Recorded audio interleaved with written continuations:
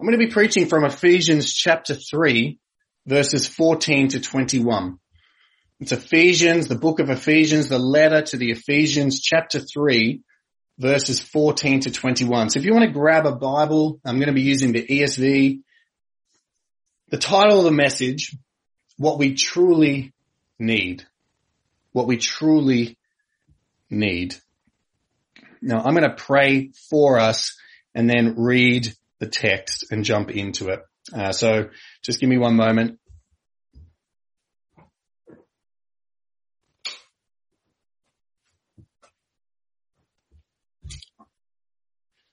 Ephesians chapter 3, verse 14 to 21. For this reason, I bow my knees before the Father, from whom every family in heaven and on earth is named, that according to the riches of his glory, he may grant you to be strengthened with power through his Spirit in your inner being, so that Christ may dwell in your hearts through faith. That you, being rooted and grounded in love, may have strength to comprehend with all the saints what is the breadth and length and height and depth, and to know the love of Christ that surpasses knowledge, that you may be filled with all the fullness of God. Now to him who is able to do far more abundantly than all that we ask or think, according to the power at work within us, to him be glory in the church and in Christ Jesus throughout all generations, forever and ever. Amen. Would you pray with me? Well, our God and Father, we ask that you may bless the preaching of your word this morning. In Jesus' name, amen. Commentator, theologian, pastor John Stott says this in his commentary on the Ephesians. One of the best ways to discover a Christian's chief anxieties and ambitions is to study the content of his prayers and the intensity in which he prays them. We all pray about what concerns us and are evidently not concerned about matters we do not include in our prayers. Prayers express desire. So if you want to get to know someone or yourself better, one of the chief ways to figure that out is to study the content and the passion of your prayers. Because our prayer expresses our deepest desires. If we really believe God is there and we have a link to the almighty superior being in the universe, well then what we pray expresses what we truly want. So what are you praying for right now? What desires are you expressing in prayer to God presently? What's on your divine wish list? Perhaps your prayer is just, man, can everyone please just get vaccinated? Or perhaps your prayer is, no, can no one get vaccinated? It's detrimental to our health. Maybe your prayer is, would the lockdown just be over, Lord? Give me my freedoms and release my extroversion. Or perhaps your prayer is, Lord, may the lockdown please continue. Give me my safety and protect my introversion. Perhaps you're praying for more government assistance because you're running low on cash. Or perhaps you're desiring for less government assistance because you're worried about the fiscal, detriment it's going to have on future generations. But perhaps if we go less political and a little bit more personal, our prayers might be tapping and asking God for help with our parenting. Lord, may my kids just be nice for 1 minute. Perhaps you might be praying, Lord, would you give me someone to be with, to love, to have a friendship with, or to be married to one day? Perhaps you're praying for financial progress. Lord, I just need to make steps forward. I just need this amount of money. Perhaps your wish list or your prayers are for mental stability. Oh Lord, just give me freedom from the anxiety and depression that plagues me. Also with physical relief perhaps from illnesses. Lord, just heal me from this illness. Even if you aren't yet a believer, you're not yet following Christ, you probably practice some form of prayer one way or another. It may be vague wishings into the universe, or even perhaps in the height of a crisis when no one is looking, you might even let out a cry of help to the heavens and ask for God to help you. Well, today, as we turn to the Bible, we're going to see a divinely inspired prayer from the Apostle Paul in the letter to the Ephesians, which is in modern-day Turkey. And in this prayer, we're going to see Paul's desires, his deepest desires, and because he's led by the Holy Spirit, we're going to see God's desires for us. And in this prayer, we're actually going to see what we truly need. In this prayer, we're going to see what we truly need, what should inform our desires, what we should be crying out to God for ourselves and for others. No matter our age, no matter our circumstance, no matter our hopes or our heartaches, in this prayer, this is what we truly need. What we truly need is to be strengthened by the power of Christ's presence and to be filled with the knowledge of Christ's love. That's what we truly need. Now that sounds a little bit abstract. We're going to dive into that in more detail. And so I have 2 points for us this morning for what we truly need. Number 1, we need the power of Christ's presence. And number 2, we need to be filled with the knowledge of Christ's love. We need the power of Christ's presence. We need the knowledge of Christ's love. All from Ephesians chapter 3, verse 14 to 21. So let's jump into that and see what this means for us and how this helps us. Point number 1, we need the power of Christ's presence. This prayer in Ephesians 3:14 to 21 comes at a hinge point in the letter to the Ephesians. Chapters 1 through 3 tell of God's amazing plan of salvation, that he chose us before time. He redeemed us in Christ from our sins, and he set us in heaven with the seal of his Holy Spirit. That's our future.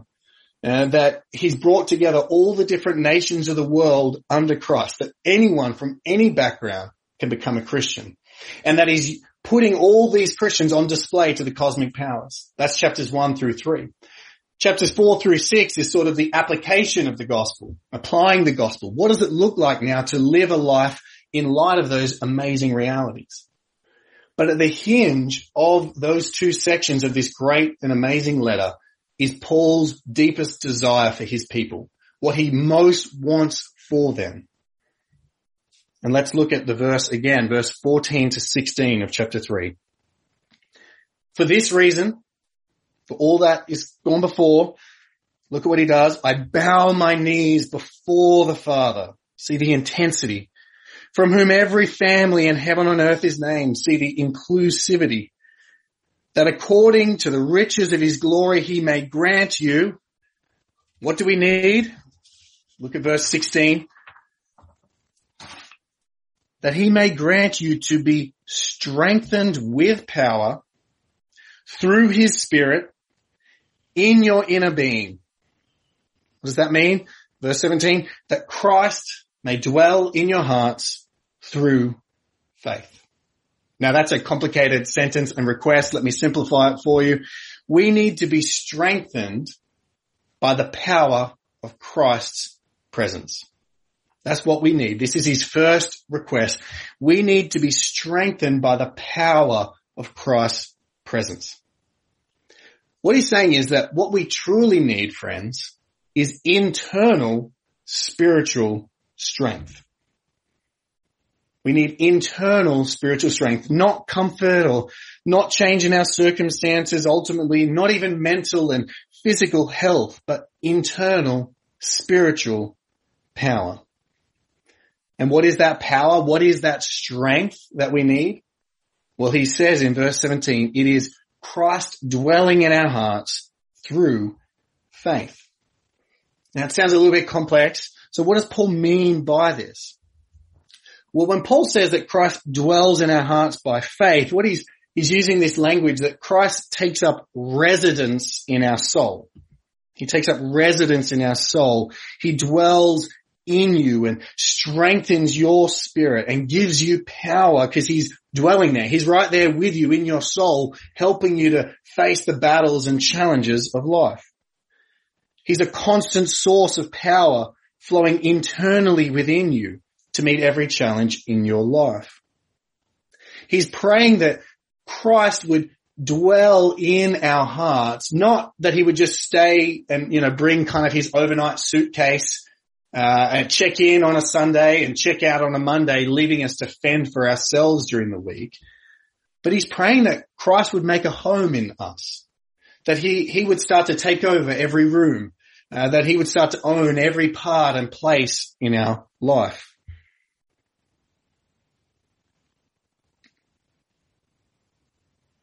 And so what Paul means by this is that even though Christ dwells within us already, okay, because we have Christ, we have his Spirit, it's that we would be more and more aware of his presence and more focused on allowing Christ to live within us and influence us. That's why Paul says that Christ would dwell in our hearts through faith. Here's the reality that we need to know. We access the power of Christ's presence dwelling in us by actively trusting in him. So we access the power, we are strengthened by Christ dwelling in us by actively trusting in Christ. That's what Paul's saying. He dwells in our hearts through faith. Faith is the channel, if you like, by which the streams of Christ's presence flow into us and fill us.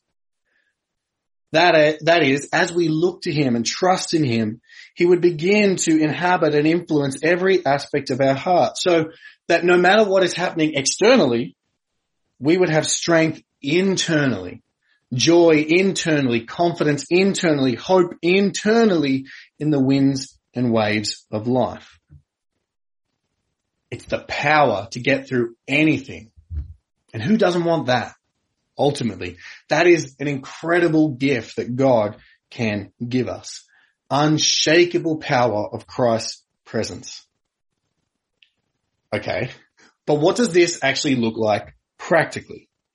It sounds very vague and internal and spiritual. But in reality, friends, nothing could be more practical and helpful to you in your everyday life than Christ dwelling in your hearts through faith and strengthening you. One of the best examples of this is the scenario of Peter walking on water. Now, you may know that story well, you may not know it, but it's an incredible picture of the Christian life and what it means to be focused on Christ by faith and have power to overcome the winds and the waves of life. I'm going to read to you from Matthew chapter 14 this story.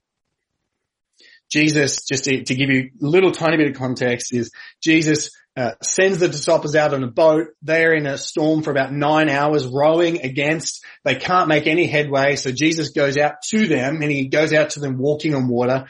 They freak out. They think, oh, who is this? Is it a ghost? Jesus reveals that it's him. He's the I am. Take heart. It is I. Do not be afraid. And then Peter, for some reason, just is like, hey, command me to come out on the water with you. And so Peter, jumps out on the water, and we'll pick up the story from there. Lord, if it is you, command me to come to you on the water. Jesus said, come. So Peter got out of the boat and walked on the water and came to Jesus.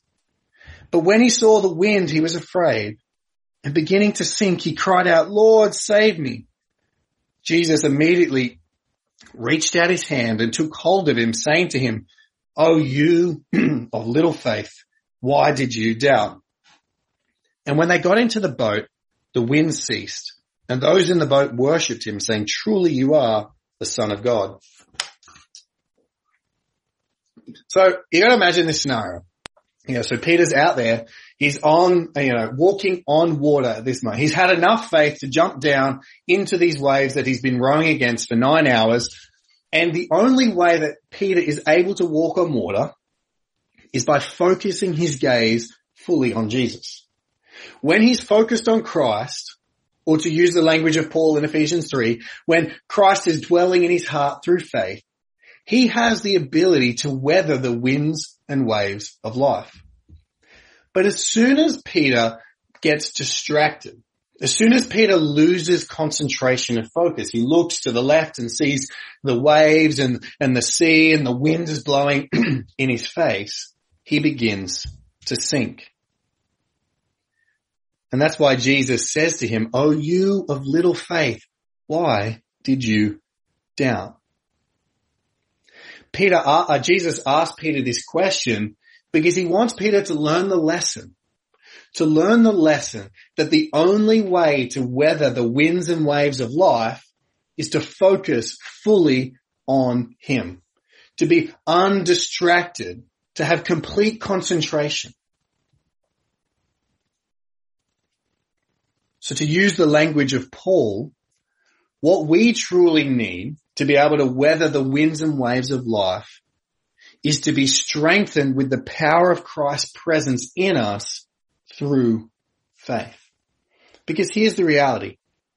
Through trusting in Christ, through actively focusing on Jesus in whatever the wind and the wave and the storm that is offered to you, will give you the strength and the power to persevere, to have confidence, to have joy, to overcome temptation, and to have hope in the midst of any single trial. But if you're anything like me, what begins in faith when a new challenge comes quickly falters.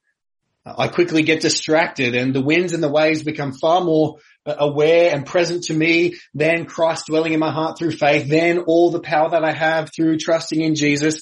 And suddenly, just like that, my confidence, joy, and hope dissolves. It evaporates, right? And suddenly all this power and strength that I have access to, I lose because I lose focus on Christ. You can be having a really good day, enjoying yourself, just everything's going well. You've had a nice coffee. We've won a gold medal. You finished some task, tick it off your to-do list, and then you get a text. It could be from a friend, a boss, a boyfriend, girlfriend or something, and the text says, "Hey, can we chat about something?" You think, oh no. You reply, "Yeah, sure, what's up?" And then the dreaded thing happens. It just says at the top of your screen, so-and-so is typing. Or it just has on the Apple, the ... And so you see them begin to type and then stop. And then start again and then stop. And it goes back and forth. And then it's really, really long. And in that time, suddenly all of your joy and your peace and confidence dissolves, evaporates. You're like, oh my goodness, what are they going to say? What have I done wrong? Am I about to get broken up with? Am I going to lose my job? What's happening? How quickly it happens. Peace dissolved, joy dissolved, confidence dissolved. It could be that you get a call from the doctor's office. Those routine blood samples that you got done last week. The secretary calls you and says, there's something that's popped up in your results. You better come in. And you ask, well, is it serious? There's a pause on the end of the line. It'd be best if you came in and spoke with the doctor. Boom. Confidence dissolved. Joy dissolved. Peace dissolved. Like a sun shower in the middle, like a shower of rain in the middle of summer evaporates. And friends, this is normal. This is to be expected. We are fallen and sinful human beings. We can't always be 100% focused and concentrated on Christ. But the important part in this is, what do we do next? Where do we turn for help when the winds and the waves of life come? Perhaps you turn inward to yourself. Dr. Google, tell me the answer. What have I done wrong? You try and think of 6,000 different possible solutions to solve your problems. Or maybe you turn the other way. You puff your chest and you say, I can beat this. I'm strong. I'm capable. Perhaps you turn to others, and instead of turning to Christ, you just immediately go to friends and family and say, hey, this is what's happening. Would you help me? How can we solve this problem? But what we really need to do, the one thing we really need, the thing that Paul longs for the Ephesians and longs for us, and the thing I long for you and for myself, what we really need to do in the winds and waves of life is turn toward Christ. We need to be strengthened by the power of Christ's presence in us through faith, through looking to Christ, through trusting in Christ, by reminding ourselves of the promises, reminding us that he hasn't left us, that he's here with us in this very storm. And the result, when we are strengthened with this power, when we are focused, we have the power to fight off sin and temptation. We have the power to joyfully persevere in trials. We have the power to stand firm no matter the circumstance. The circumstance doesn't have to change for us to be strengthened with power. And that's why Paul prays this for the Ephesians and for us, because that's what we truly need. Paul says elsewhere in 2 Corinthians 4:16, we do not lose heart. Though our outer self is wasting away, our inner self is being renewed day by day. Friends, what you and I truly need is to be strengthened with the power of Christ's presence in us by focusing on him in every circumstance of life. Paul doesn't stop there. That was point number one. We need the power of Christ's presence. But point number two, we need the knowledge of Christ's love. Point number two, we need the knowledge of Christ's love. Let me continue reading from our passage. That you, verse 17, being rooted and grounded in love, may have strength, that is, or the ability to comprehend with all the saints what is the breadth and length and height and depth, and to know the love of Christ that surpasses knowledge, that you may be filled with all the fullness of God. Again, another long and complicated sentence, but in it is such a crucial point that we need, a crucial reality that we need.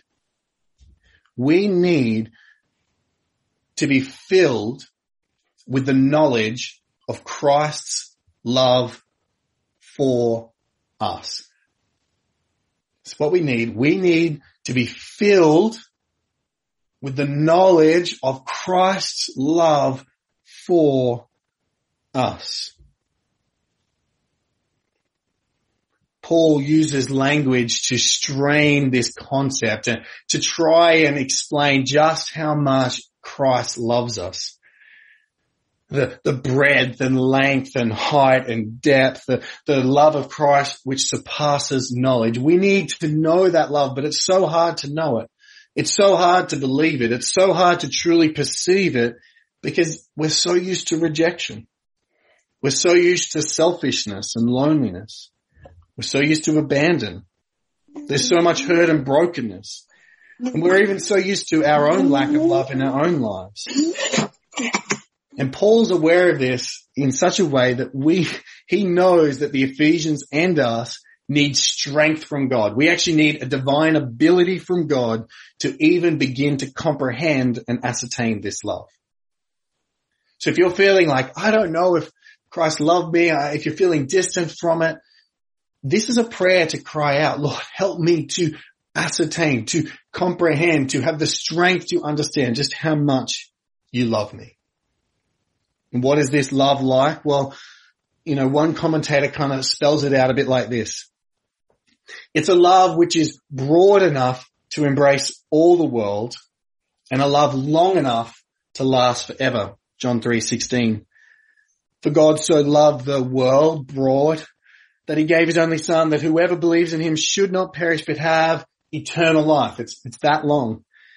It's a love high enough to take sinners to heaven, and a love deep enough to reach us in our sin. Romans 8.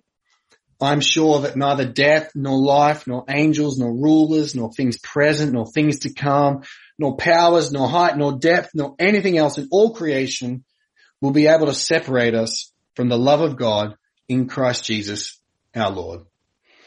It's so high, this love. It takes us all the way up to heaven. It's so deep, it reaches us in the depth of your sin and my sin. And ultimately, it's a love which is most fully displayed at the cross. 1 John chapter 4 verse 10. In this is love.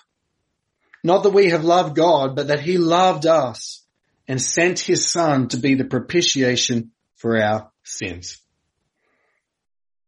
You know, this passage teaches us that we are worse than we could ever imagine. We're so bad that God had to die for us, but we're more loved than we could ever dream.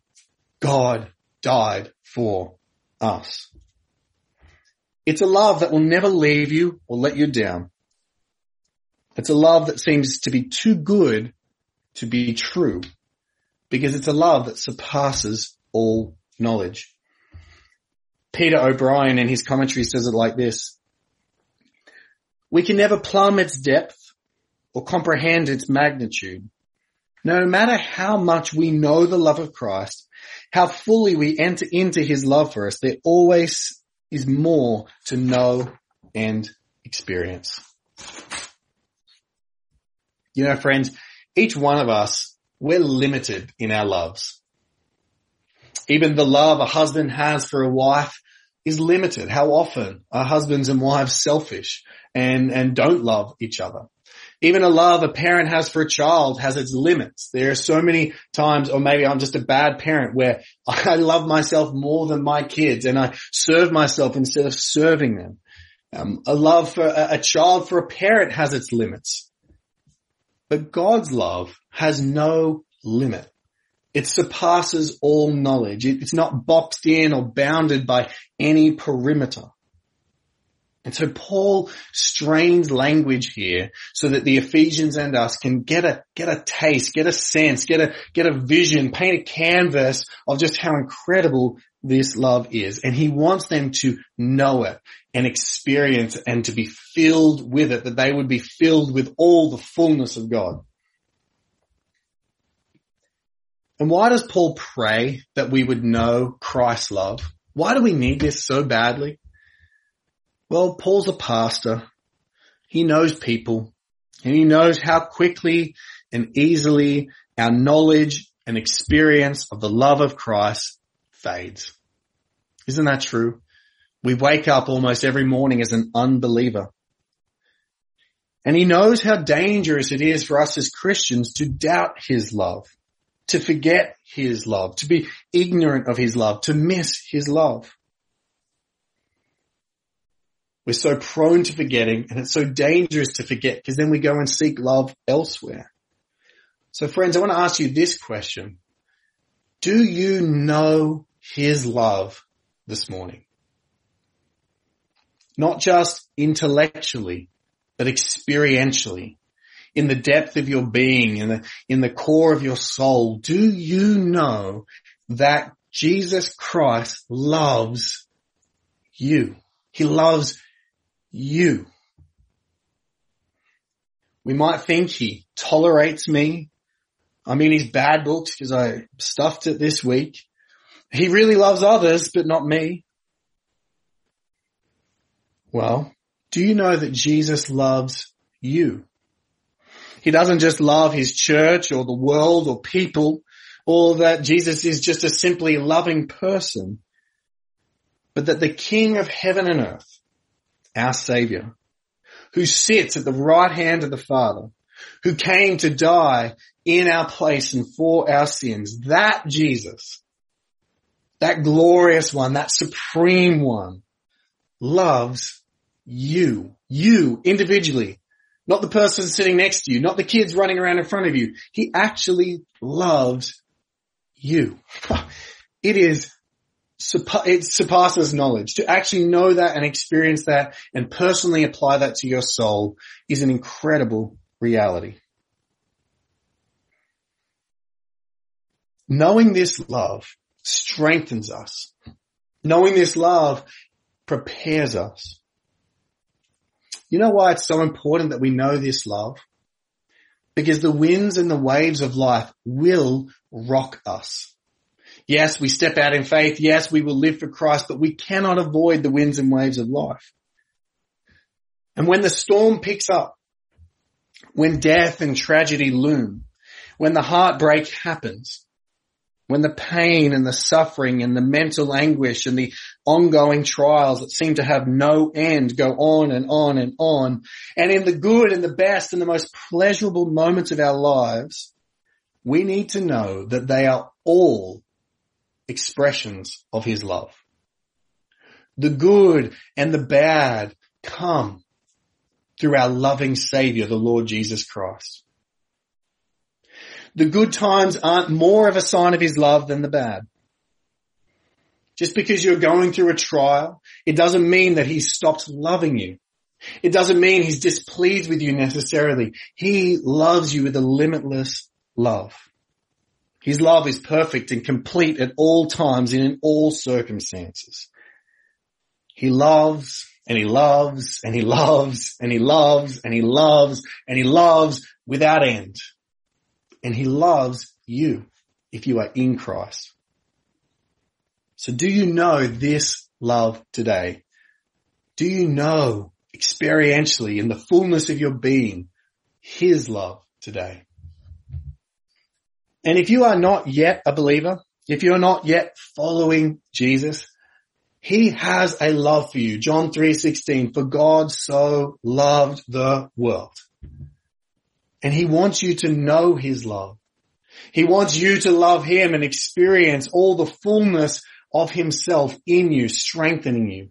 And so would you come to Christ and know true love, unsurpassing love, limitless love today?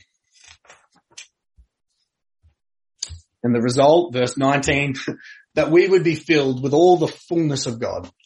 I'm going to be honest, I don't know what that means, but it can't be bad. Okay, so through having this internal strength and power, through having Christ dwell in our heart, through experiencing the fullness of his love, the result is we're filled with all the fullness of God. And that sounds good, and I want more of that. So what we truly need in life, friends, is to be strengthened by the power of Christ's presence in us and to be filled with the knowledge of Christ's love for us. So returning to John Stott's quote, prayer expresses desire. What we really, really want is expressed in what we pray for. Paul has shown us in his prayer what we truly need. We need the power of Christ's presence. We need the knowledge of Christ's love. And these two realities is what we need, and it's also what we need to pray for others. Once we come to comprehend just how incredible these two gems are, to have Christ dwelling in us and to know the experience of his love, this ought to inform our prayers. And so there's a very simple application for us this morning. Based on all of these glorious truths, once we've understood them now, here's what we need to pray. We need to pray for lots of things, but here's two things we must pray all the time. Pray for yourself that you would be strengthened with the power of Christ's presence and filled with the knowledge of his love. Begin your prayers with that type of praying, pleading with God, help me to focus on Christ so that I would have power to get through anything. Lord, help me to ascertain the height and width and length and breadth of your love for me because I'm so quick to forget it. And secondly, to pray this for others. To pray for those in your life group. Pray for those in your family, those that you love, those your kids or your mom or your dad, your friends in your family. Pray these prayers for them. Pray that your pastors, pray that our church, Sovereign Grace Parramatta, pray that we would be strengthened with the power of Christ's presence, that he would dwell in us through faith. Pray, desperately pray that everyone you know would be able to ascertain the love of God and truly know it deep down. Pray these prayers, because if we have these two things, we can get through everything. That's why we need it so badly. Oh, how sweet it would be. Wouldn't it be great to win the lottery somehow or find a scratchy ticket and win $1 million? That would solve a lot of problems, but it wouldn't last. How great it would be for someone to fall in love with you and to be able to get married and start a family, but it won't last. How sweet all these things would be if we could have all of our circumstances changed, our mental health removed, our physical suffering removed. Sweet, yes, but temporary also. Whereas these two things, these will get us through everything. When the winds and the waves don't let up, when the circumstances won't change, when the trial continues on and on and on from days to weeks to months to years to decades. That's why Paul prays this, because these two things are what we truly, truly need. So pray it for yourself. Pray it for others. And Sovereign Grace Virunga, I wish I could be there with you. I wish I could pray with you in person. I wish we could be hanging out and spurring one another on in love. But more than any of that, I wish these two things for you. That you would be strengthened with power. Oh, that you would have power to know and focus on Christ. And that you would be flooded with the knowledge and experience a true spiritual awakening in your soul to know the actual reality of Christ's love for you. That's what I want for you more than anything. So let me pray. Lord God, I pray and ask that you would strengthen each and every single one of us who are listening now with the power of your presence in Christ. Help us to look to him, to focus on him, to have faith in him through every trial, no matter what is happening, the good and the bad. And Lord, would you flood us and fill us with an experience of your love like we've never had before? Would we have no doubt in our hearts that you truly love us for who we are and that you will bring us all the way home? Lord, I love this church. I ask that you would bless them. Would this word go into their soul, strengthen them, and fill them with joy? And pray this in Jesus' name. Amen.